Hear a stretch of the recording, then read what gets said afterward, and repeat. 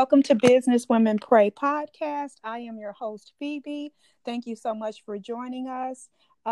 We are actually going to be talking to the executive director and founder of an awesome nonprofit.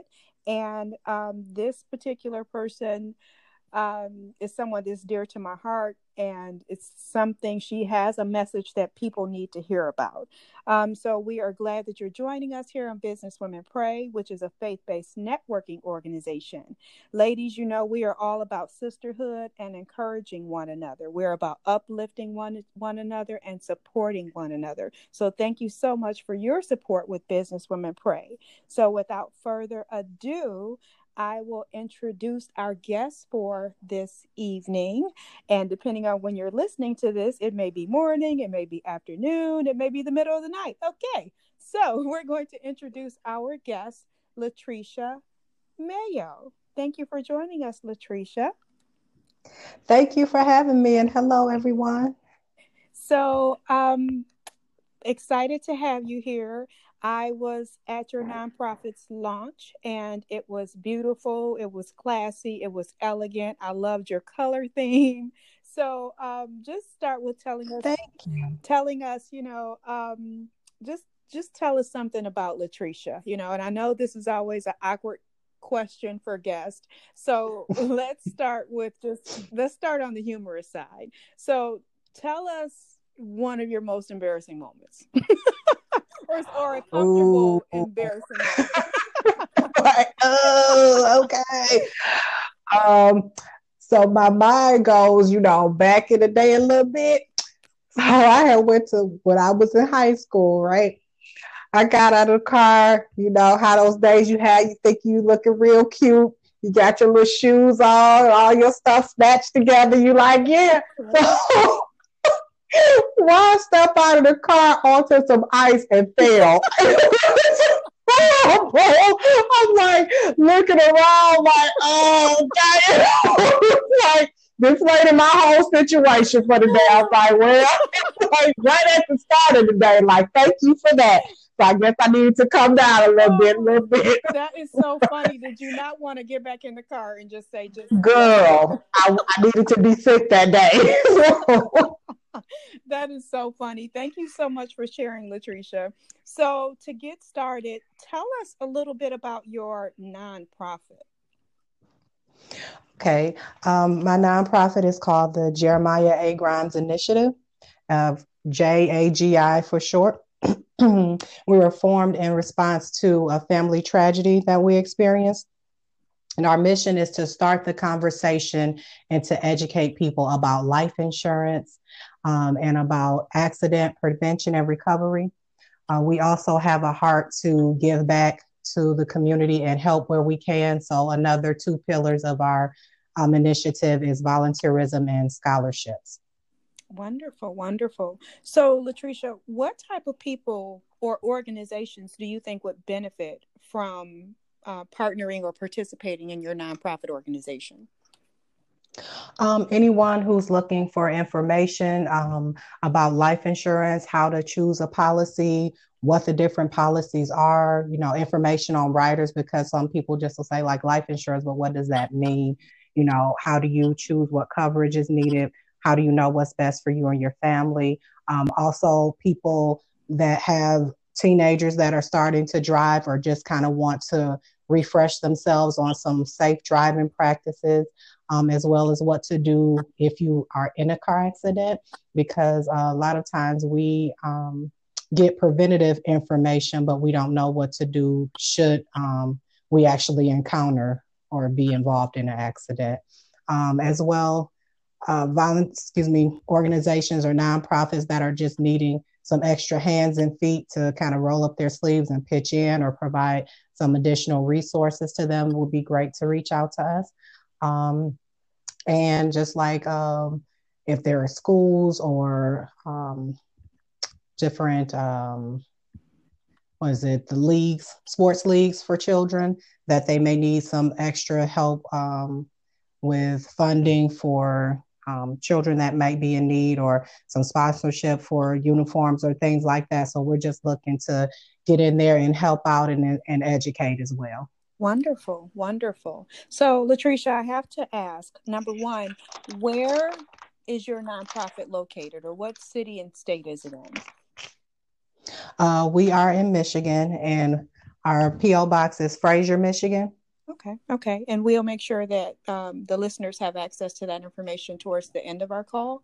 Um, Okay. so, what if someone, are you open to partnering nationwide? You know, if a nonprofit or organization in another state wanted to partner, is that something that you would be open to?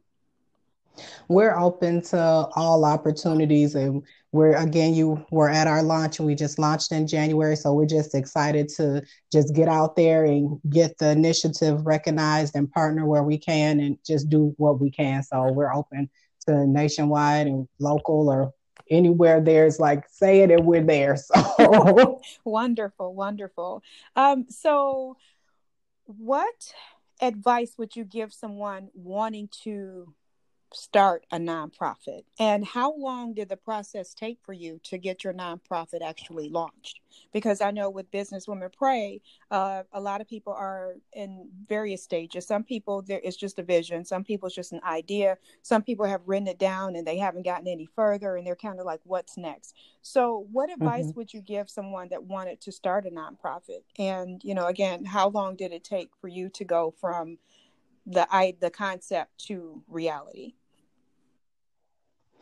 I would say it probably took me a couple years because it was something that I was thinking of or was in my mind, and then I started to write it out. And that was a note that I got from you, Big Sis, about just writing the vision and making it plain. And then in the last year or so before starting, I started to just look at it every day, like, reading it every day. Even if I'm not moving on it, I kept it in my face so that it was a reminder to myself to get moving. And I think sometimes we talk our own selves out of things. Oh, I don't have this enough. I don't know that person enough, or just get started. And so then I finally started to move on it and ask questions and leverage some people in my network, and actually worked with one of my sister friends from church, and she helped me with the nonprofit registering of the name and the articles of incorporation and all of those things, the business side of getting my paperwork in order. And so just that passion and desire was there because I knew that there was a need.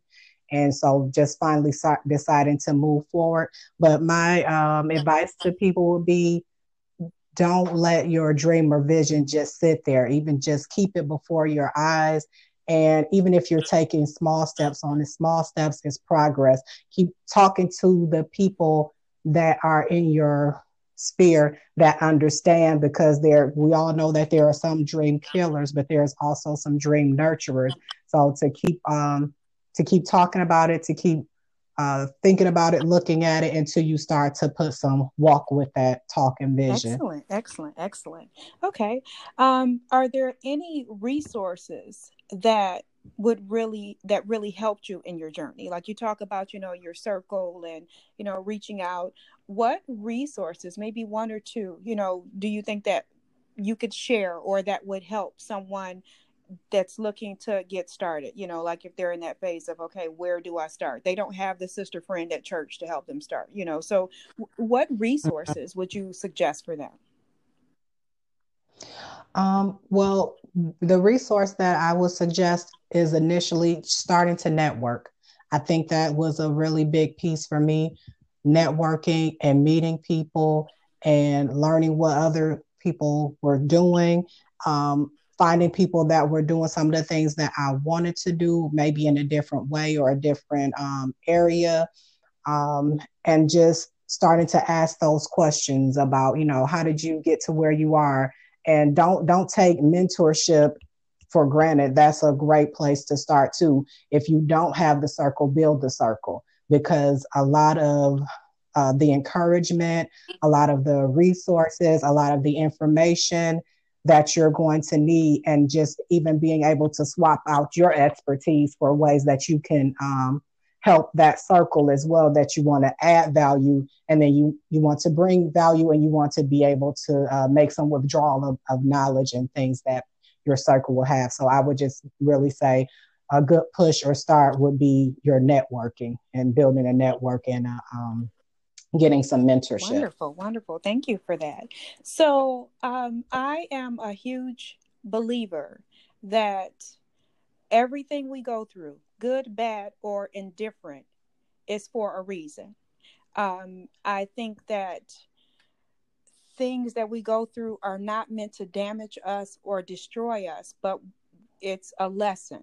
Sometimes it's hard lessons, but I feel like our journeys are not necessarily for us or about us. It's to help other people. Usually I say that we're assigned, other people are assigned to you. So once you start doing what has been purposed for you to do, then the next person that you're supposed to help, can kind of line up. So that leads me to my next question, Latricia, if you're okay sharing, what led you to start this nonprofit? The driver behind the nonprofit is that in 2014, Halloween of 2014, my family and I were heading on vacation. We were going to Smoky Mountains in Texas, Tennessee. And as we're driving, we got into a car accident, and my husband and my son lost their lives. My husband was 44 at the time. My son was 5. My daughter and I were injured, and my daughter had to undergo a couple surgeries to repair her pelvis after the accident. Because we were such a young couple, I was 34 at the time, we didn't really understand or see a need for life insurance. And so we didn't have adequate insurance. I did have a group policy at work, so that was a blessing to help meet some needs. But we just went in one day from a 2-family income household to one, atop of the grief and loss and hurt. And, we were like stranded for a couple of weeks in Ohio as my daughter went through recovery before she could even be, released back to Michigan. And it was a great ordeal in our life. And as I've gone through this process of rebuilding and getting education and those things, I know that there are a lot of people that don't have sufficient coverage and just don't have that conversation, because a lot of times we feel like if we don't have the conversation, it won't happen. But life is happening every day, whether we're prepared for it or not. Wow. Well, thank you for sharing that. Thoughts and prayers definitely with you and your family. And I commend you for your strength. You definitely don't sound like or appear, for those who know you, you know the saying, you don't look like what you've been through. So definitely commend you for your strength, and thank you for sharing your story, because I'm certain, unfortunately, there are other parents that have experienced what you have, and I hope that they glean from your strength in this. So definitely something that is needed, and I think that you're right in terms of people just don't want to have the conversations. I think, unfortunately, our society has made GoFundMe the funeral arrangement or funeral burial services, and there should be more preparation. Even those who have life insurance through their jobs, I don't think they really understand exactly what that means or what that entails. So this is really good to know, and that this has been established, even touching on the what to do when you're in an accident. I have teenagers, and they did take the defensive driving courses, but in terms of the accident, kind of what do you do? I don't think there is enough conversation around that as well. So it's good to know that your nonprofit offers these resources, and that you can actually be a help and a blessing to others. So with that said, Latricia, what's next in store for your organization? What's the next thing on your list? What do you have in mind for your next event now that you've launched? Well, we've been invited to participate in a forum at a high school in May. So we're excited about that and getting to share with young people and their parents about life insurance and car accident prevention and recovery. And we're also in line with our volunteerism. We've partnered with Gleaners for July 25th.